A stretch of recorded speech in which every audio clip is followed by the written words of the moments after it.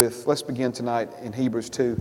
I was tempted to jump on into the book of Genesis, but let's do this, and I'll be quick on this. But Hebrews chapter 2, amen. Let's turn there. Thank you for being here this evening. I know this time of year, a lot starts happening. Things get busy, and praise God, we're gonna be here. I think the only service we're canceling for Christmas is going to be the Wednesday after Christmas, the 26th. Other than that, we'll be here. Our church-wide Christmas fellowship will be on the 23rd. I know that's a little close to Christmas, but amen, I like it that way, so I believe we'll have a good turnout for that, so it's going to be a good time. Amen. All right, Hebrews chapter 2. We'll look at two verses here, 10 and 11. For it was fitting for Him, and the Him here is Jesus. It was fitting for Jesus, for whom are all things, and by whom are all things, in bringing many sons to glory, to make the captain of their salvation perfect through sufferings. For both He who sanctifies and those who are being sanctified are all of one. It means are one and the same. For which reason He is not ashamed to call them brethren. Now, one of the things we talked about this morning is the importance of having the same perspective as our Heavenly Father when it comes to our own lives, our own existence. And it's not how you see it or how the world sees it or how the church you grew up in sees it, but it's how God sees it. That's what we need more than anything else. We need His perspective, His view, if you will, on our existence, on life. And, of course, what we see here is His perspective, and that is Jesus, the captain of our salvation. He's not just, rescued us from hell. He's not just made a place for us in heaven when we die, but He's ultimately wanted to lead us to glory, the highest and best life that is possible for you to live. The Bible says we've all sinned and fell short of that glory, but Jesus rescued us from our sin and has now led us back to the life and gave us the opportunity to live it. Amen. So we see that He's not ashamed to call us brethren. He's not ashamed to call us His. He identifies us as belonging to Him and recognizes us as being one with Him. Now, turn with me to Genesis chapter 17. Genesis chapter 17, and I'll do just a little bit more review after we look at this verse. But Genesis chapter 17 and verse number 1, it says this: When Abram was 99 years old, the Lord appeared to Abram and said to him, I am Almighty God. Walk before me and be blameless. I am Almighty God. Walk before me and be blameless. God then goes into many verses proclaiming, declaring what He's going to do for Abram, how He's going to bless him, how he and Sarah are going to have a child, and how they will be made a blessing, and how God will multiply them, and that what will become of them is beyond their wildest imaginations. More numerable than the stars in the sky, more numerable than the grains of sand on the seashore. Now, let me comment briefly on that, because we think, well, God was just exaggerating there. Let's talk about this 1.5 million years from now and see if God was exaggerating, okay? I heard Jesse Duplantis talking about a God of abundance. And he explained that a female, do you have any idea how many eggs are in a female body? 200 million. 200 million. Okay? Amen. God is a God of abundance. Are you following what I'm saying here? Amen. Some of you look at me like I'm crazy now. If I misquoted Him on that, I don't think I did. All right? And so, what God was speaking to Abraham in this chapter goes well beyond life on this planet as we understand it right now. Amen. Because His purposes are eternal. He's an eternal God. And I'm digging this hole deeper, but you follow me. Are you still with me? I'm not trying to shock you, I'm just trying to tell you, amen, that God was not exaggerating when He made those declarations to Abraham and what He was going to do. But now let's go back to what we're here for this, the purpose of being at this verse tonight, or today. We actually began on this morning. When He said, I am Almighty God, He's literally identifying himself in the original language of the Bible as El Shaddai. And what El Shaddai means is the all-sufficient one. He's saying to Abraham, I am the all-sufficient one, and this is what I'm going to do for you. Now, I've taught and preached from these verses and have mentioned El Shaddai for many, many years now in sermons. But every single time it's been within the context of God is the all-sufficient one, and He therefore has anything that you need. He is able to provide for you in your life since He has all-sufficiency. He's able to help you in your insufficiency. Now, I'm not saying that's wrong, but as is the case so many times, we have a tendency to only look at it from the perspective of what does this mean to me, what does this have to do with me, without ever realizing what God is actually saying here about Himself. God is literally saying, I am the all-sufficient one, I have no need. I am the all-sufficient one, I have no lack. I am the all-sufficient one, and there's nothing missing. There's nothing broken. There's no deficiency. There's no deficit. As a matter of fact, we see just the opposite, is that not only does God have all that He needs, He has more than what He needs, and is a God of overflowing abundance. So when He says to Abram, you have need, I have no need, I will meet your need, He's obviously extending His favor and His kindness to Abraham, but He's also revealing something very important to us about Himself.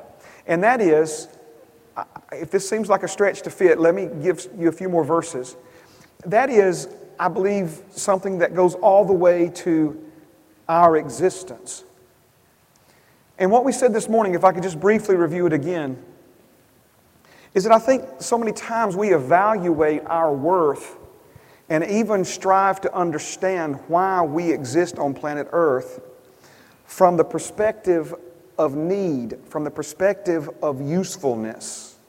In other words, the idea goes something like this. We evaluate people, even compensate people in our economy, in our society, who are able to contribute more than other people, who have skills that other people don't have, who obviously someone who can fix a lawnmower engine, that's a valuable skill. I can tinker with them, but I'm not really good at that. But someone who can take a laser knife and surgically remove a cancerous tumor from someone's brain, obviously that's a different skill set. It's a different capability. And because of the usefulness, we value that more. And so what winds up happening a lot of times is, we look at and try to understand God's love for us based upon our perceived usefulness to Him, based upon our ability to meet some need that He has. See, some of the worst things that could ever be said to a human being are things like, man, she's worthless, or he's good for nothing, right? But see, even in the expression, in using those kinds of words, what are we saying? That they're lazy, they're not accomplishing any purpose, they're just taking up space, what have you. And so again, our whole criteria of evaluating a person's worth, if we're not careful, will be based upon whatever need they can feel in our world. If you can feel the need that someone has for brain surgery, then obviously you're going to be highly compensated for that. Okay, but when we come into God's kingdom, we got to check all that at the door, because you weren't created by God because He had a need. You were created by God because He had a desire. And there is a difference between need and desire. Christmas is just right around the corner. And we all know what it is to get what you need for Christmas, or to give someone what they need for Christmas, versus getting what you desire for Christmas, right? 2 categories. I got the right bunch tonight? 2 categories, right? In other words, certainly we all have needs. We all need socks and underwear. Amen. But if we're going to be honest, that's really not what we want for Christmas. Amen? Give me some cash, and if I want to spend that cash on socks and underwear, I'll be the decider there. I'll determine. So you have things that fall into the category of need, that meet a need, usefulness, purpose. But then you have this whole other category, and that's the category of desire, of want, of something that gets you really excited, get your heart beating fast, right? In other words, when it comes to transportation, amen. And I've driven some bare minimum transportation in my life, right? And really, as long as it cranks and gets us there. You don't have to have heated seats, but it sure is nice, especially this time of year. You don't have to have air conditioning, right? But it sure is nice, to have windows that roll up and down, or air conditioning that turns on, these kinds of things. So again, if you think about it, even created the image and likeness of God, where do we get this whole, ability to distinguish between a need and a desire? It's because God, right? We get this idea of desiring things that we don't even necessarily need from Him, because He is a God of desire. Amen. So I'm going to try one more way of explaining it, then we're going to push on, okay? You have this idea of something that is utilitarian. Do you understand utility? Or is that, again, something that is useful? It's a whole category of things that you can do something with and is valuable because it serves some purpose. We've got to shift out of this utilitarian mindset when it comes to our relationship with God, because you weren't created for utility. You were created for affection. God did not create you for service. He created you for fellowship. He didn't create you to fulfill some need that He couldn't fulfill Himself without you, but He created you because He wanted you, because He desires you. Amen. And until we begin to shift our thinking out of God needed us to God wanted us, we'll never be able to understand why He paid such a high price for us.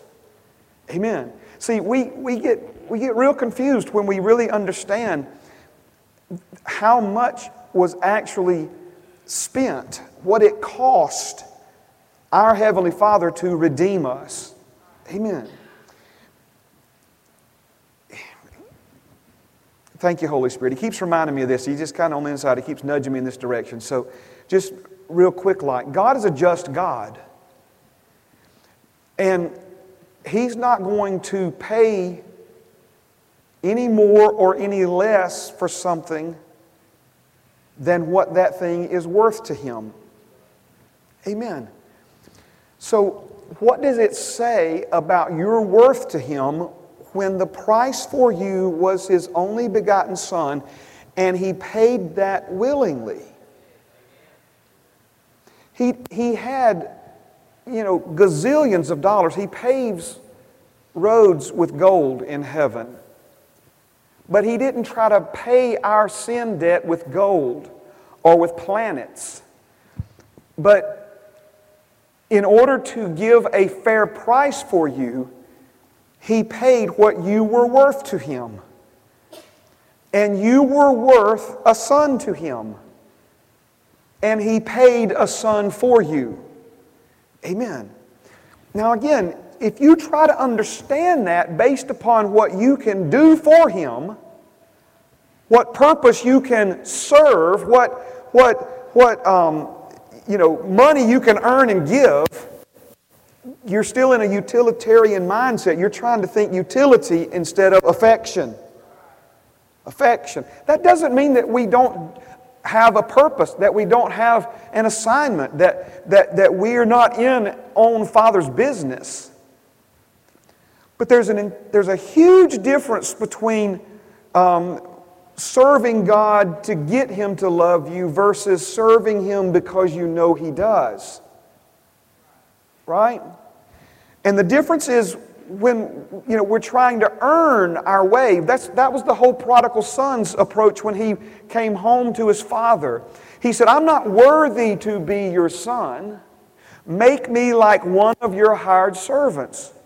His plan was to try to work his way, earn his way back into right standing with his father, to try to earn that. Listen, that father wasn't interested in the wealth. He wasn't interested in the inheritance. He just wanted his son.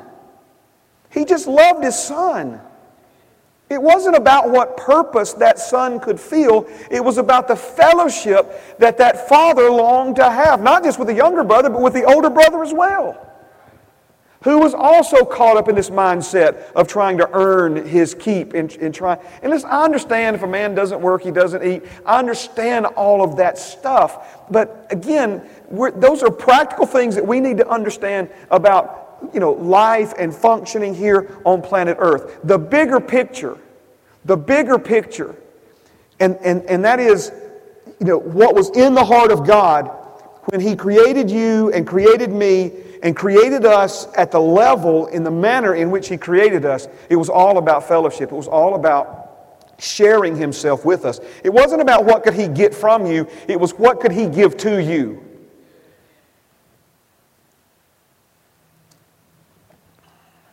Because He's all-sufficient, this means that He is complete without us. We're incomplete without Him. I'm not trying to offend you by saying these things, but again, there is a mindset and an attitude that I believe needs repentance here. Repentance doesn't mean stop sinning. It's a compound word that means a new condition of mind, a new way of thinking. And for too long, we've wanted a relationship with God on our terms. And we're going to get to that in the coming days. We've talked about that in the past. We're going to come back to that subject. Jesus had much to say about it. But that's not just some people only want a relationship with God on their terms because they don't understand His terms. It's not just a selfishness. It's not just being a spoiled brat and wanting your way. It's just that we don't understand God's way. We don't understand the bigger picture. We don't understand what He's really looking for when it comes to what His expectations and desires are for us. And so again, He didn't create you because He was lacking something that only you could compensate for or make up for in His existence. He's all-sufficient. This all-sufficient God created you and me because He wanted to share Himself with us. So again, He didn't create you to get from you, but He created you to give to you.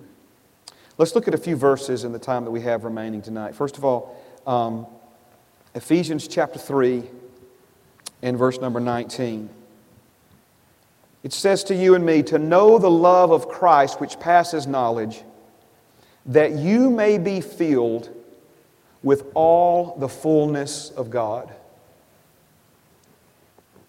He wants you to know His love, and He wants you to be filled with what He is full of tonight, to be filled with all the fullness of God. The all-sufficient God is wanting to fill you with His sufficiency. John chapter 1 and verse 16. This is speaking of Jesus, and it says, and of His fullness we have all received, and grace for grace. Of His fullness we have all received, and grace for grace. I want to read this passage to you from the Amplified. From the Amplified it says, for out of His fullness, abundance, we have all received, all had a share, and we were all supplied with one grace after another, and spiritual blessing upon spiritual blessing, and even favor upon favor, and gift heaped upon gift. That grace upon grace means Grace for the sake of grace. Grace is speaking of favor that you do not deserve, that you cannot earn, that you cannot pay for. And when he says grace upon grace, another way of looking at this is grace for no other reason but grace. Right? In other words, grace for the sake of grace. Unmerited favor because of unmerited favor. Amen. Just layered upon, stacked upon, heaped upon. You see, this was God before Adam was ever created. God is a God of grace upon grace. Amen. Overflowing with things like love and joy and glory and goodness and wealth. Overflowing with these things. We said this early on in our study, but it's a simple way of saying it, but it's almost like God the Father, God the Son, and God the Holy Spirit all looked at one another and said, this is too good to keep to ourselves. Let's create someone like us to share this goodness and this glory and this love and this peace and this joy and this fulfillment and this fullness with. And so He created you and me. Again, not because He was lacking and deficient, wasn't going to make it if He didn't have somebody to help Him. God's getting old in His old age and needed some kids to come care for Him. No. See, none of that. That's a wrong way of looking at this. He created you because there's so much goodness that He wanted someone else to fill up with that goodness. And so He created us. And of His fullness we've all received. Somebody say amen to that. We've all received of His fullness and grace for grace. How about this one? Speaking of Jesus, Colossians chapter 2, verses 9 and 10. For in Him, in Jesus, dwells all the fullness of the Godhead bodily, and you are complete in Him, who is the head of all principality and power. That word complete means to fill, to fulfill, to fill to the full, to supply abundantly, to impart richly. To impart richly. Now, let's get something straight, because sometimes we say things like, trying to compliment another person, we say, man, that person completes me. And sometimes that's said among husbands and wives. Well, that's really not true. We are only complete in Christ. Amen. He completes us. It's only through our union with Him. That's why a solid marriage is when the husband and the wife are not looking for one another to fulfill their needs, but they're both looking to the source, right? And are receiving from God what they need, both individually and within the marriage. So again, God created you not to get love and joy from you, but to give love and joy to you. Any idea that God was lacking love and joy and created us to meet His need for these is broken, as is any idea that He needed us to meet some need or lack for glory on His part. He created you to share His overflowing and unspeakable joy with you. He created you to give you love, not just get love from you. He created you to experience His glory and not to meet some deficiency with it. Now, in the time we have remaining, I thought I would get to that point right there this morning, but clearly we did not.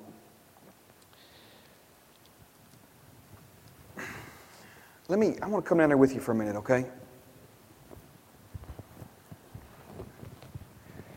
Let's talk about what we've learned so far, okay? In John the 17th chapter, Jesus talked about those whom the Father had given to Him.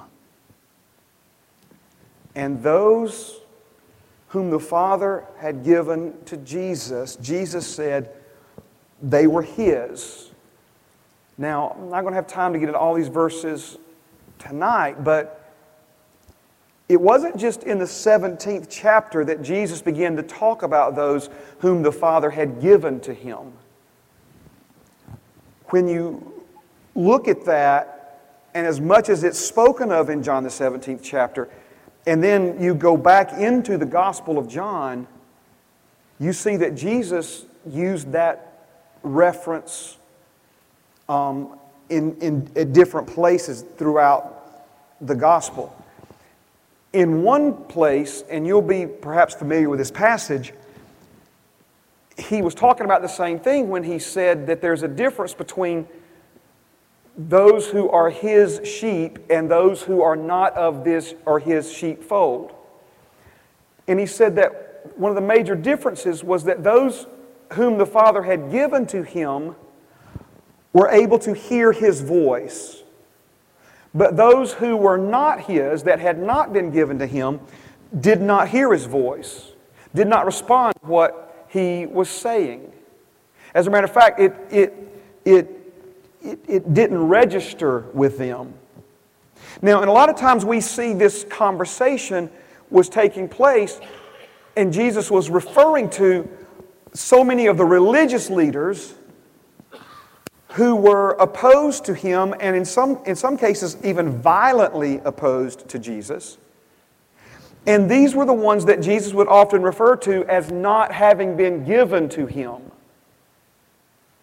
Now, from an incomplete understanding of this, people have developed this idea that God has picked and chosen who was going to get to be with Jesus and who was not. And that's simply not the case.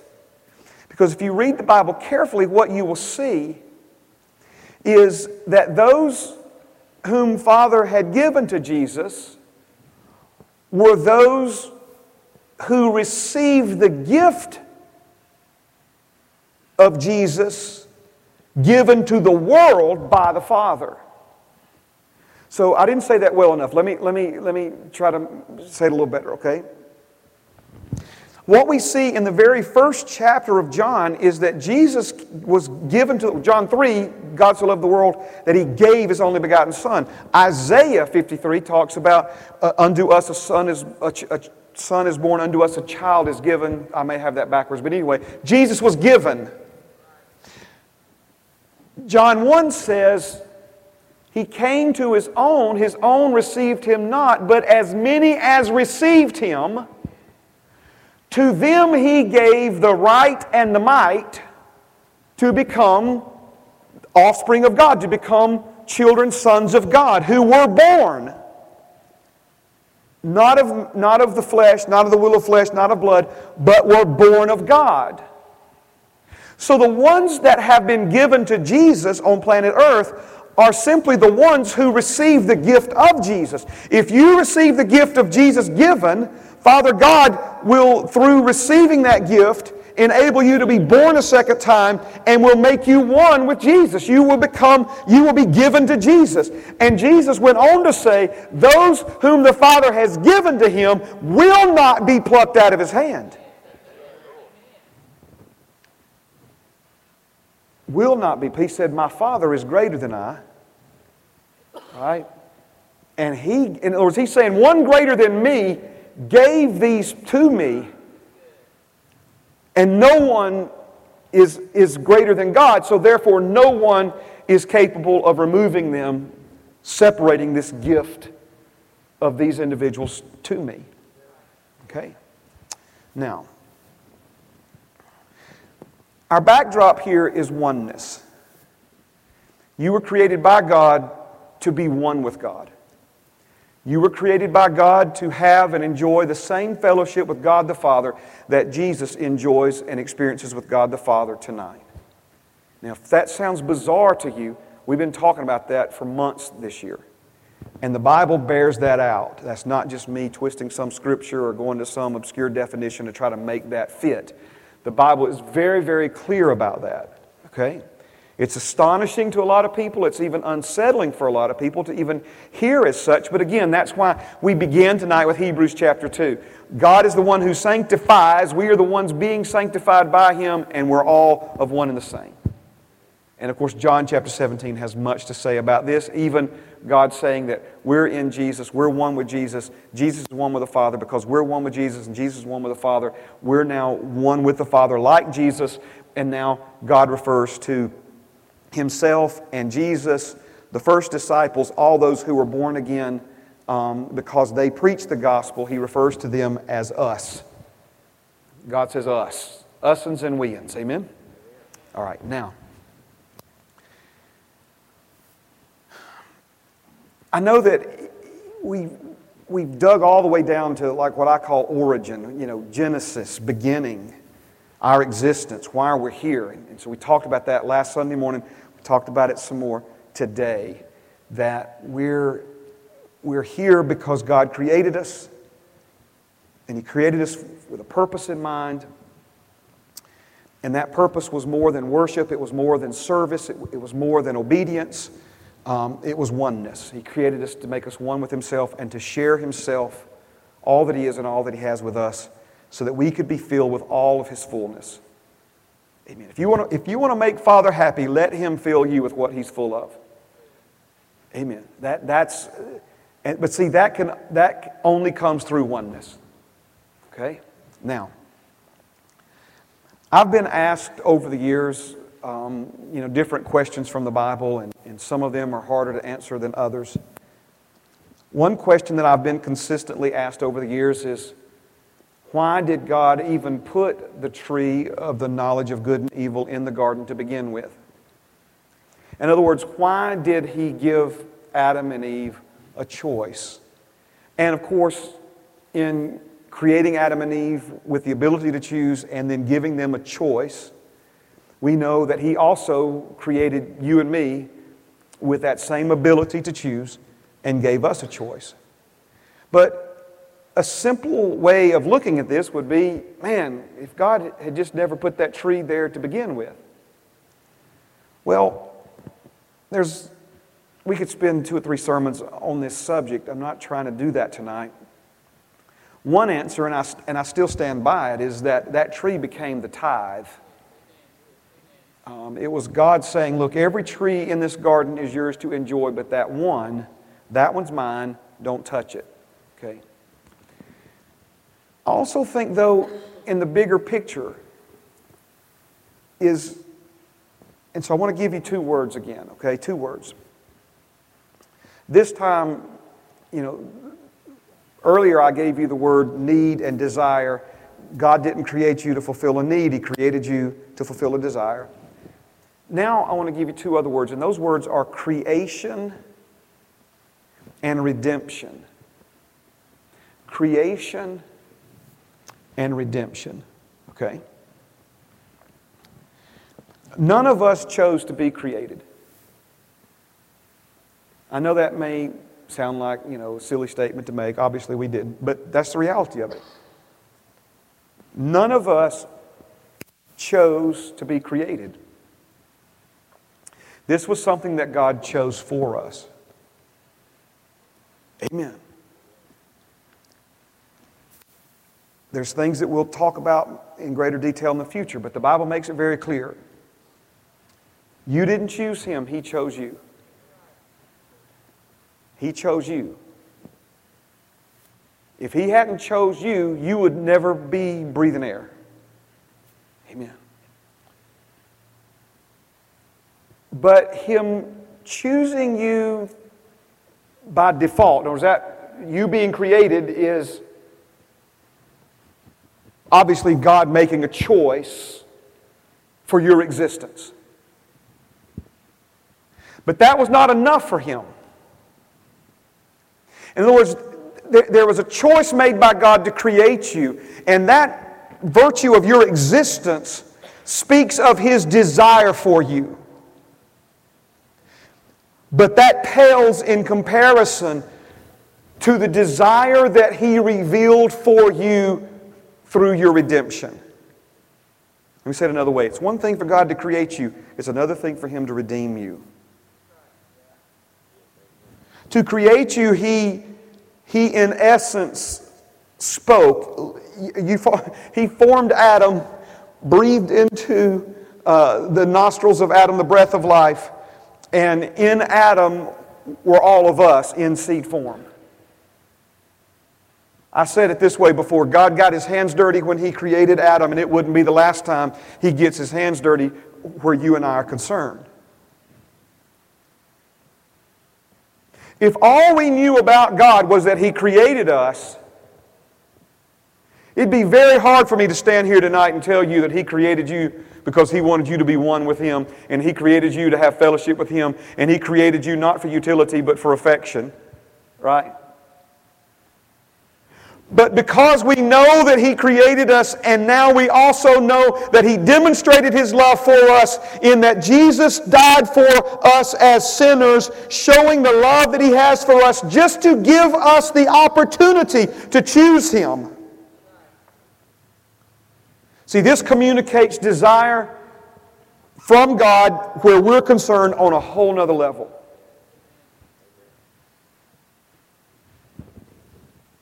So in essence, He chose you twice.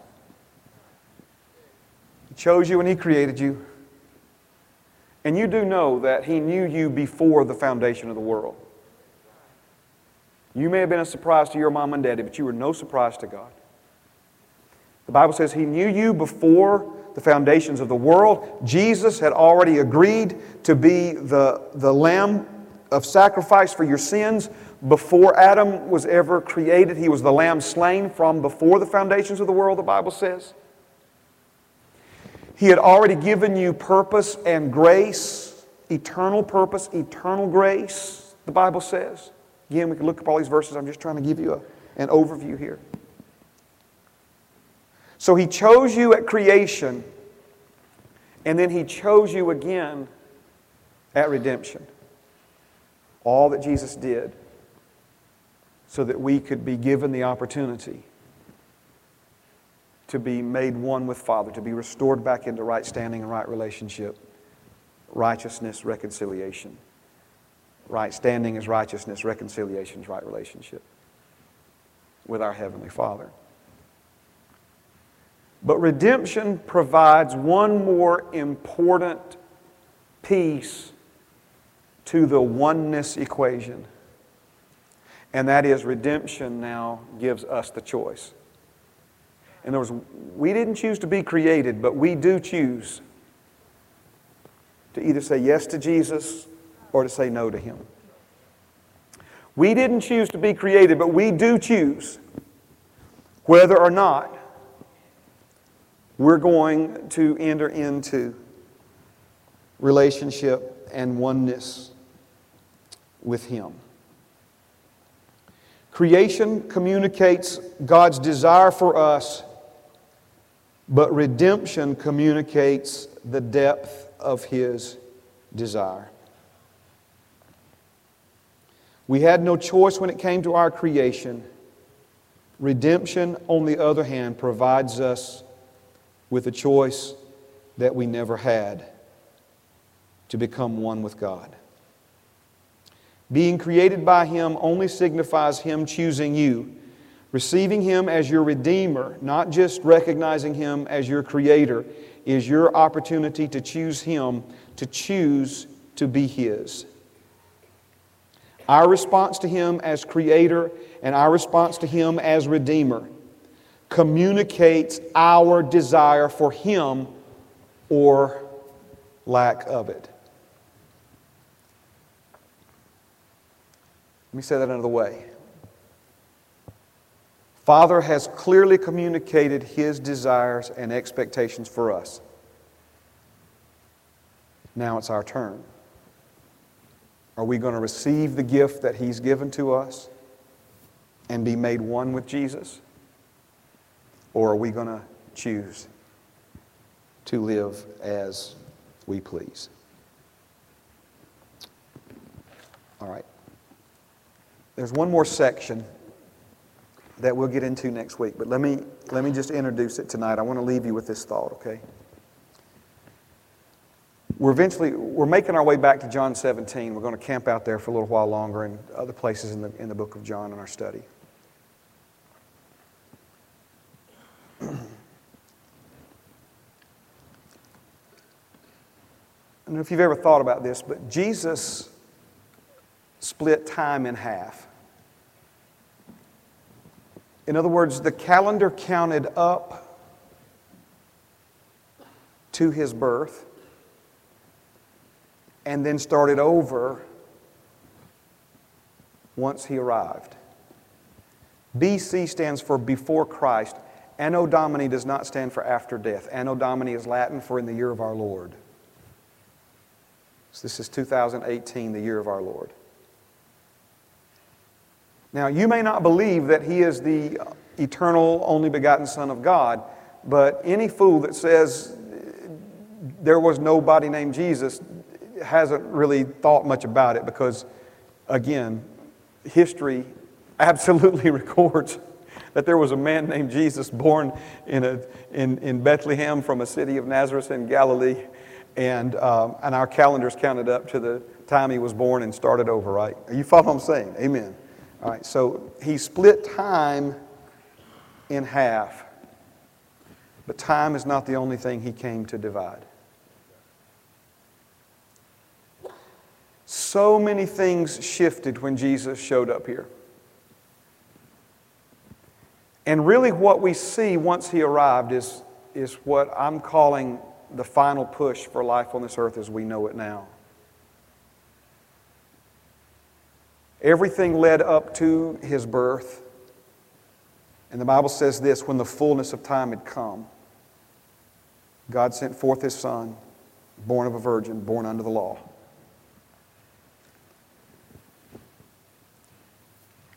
Jesus came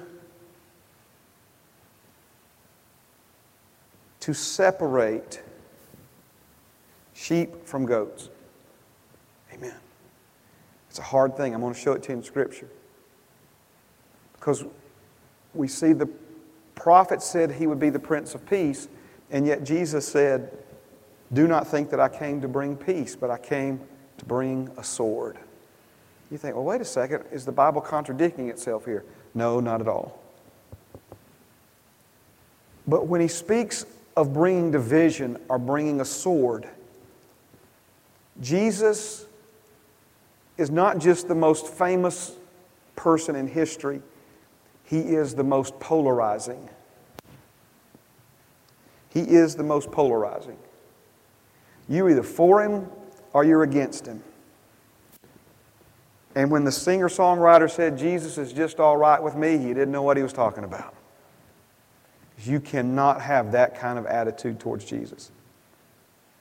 You're either in or out.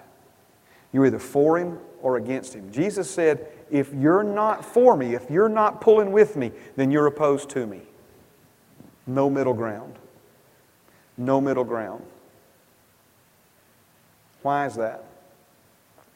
Because when Father God gave Him to this planet, He gave Him to mark not just the beginning of the end, but also a new beginning. Not just the kingdom, not just grace, but it will literally be the determining factor for all of eternity. Jesus said it this way, who do you say that I am? You see, how we answer that question, how every human being answers that question right there, is the difference between life and death, right? You follow what I'm saying? I maybe went too far into this tonight, but I'm just trying to show you that when Jesus came here, He came to be this determining factor. He said, you'll either build your life on me as the chief cornerstone, or you'll stumble over me, and the rock that I am will grind you to powder. No in between. No in between. Aren't you glad that we've chosen Him tonight? Amen. Amen. Stand with me. Praise God. Thank you, Jesus. You get anything out of this tonight? Amen. Father, thank You for Your love. Thank You for Your great desire for us and for demonstrating Your desire for us in the tremendous personal price that You paid to offer us redemption, to offer us the opportunity to choose oneness with You once again. Father, I thank You for every person in this room. I thank You, Father, for the great love that You have for us as individuals. Father, the great love You have for us as the families that we represent, and for the great love You have for us as a family of faith. Father, may our oneness with You bring unity and harmony and oneness amongst us like we've never experienced or enjoyed before or even knew was possible. Father, as we go our separate ways, may we let our light so shine before men this week that they see our good works and glorify You in heaven. We pray these things in Jesus' name. Amen and amen. Shake somebody's hand, hug somebody's neck, love somebody in Jesus. Thank you so much for being here tonight. Have a great, blessed week. We'll see you Wednesday, if not before.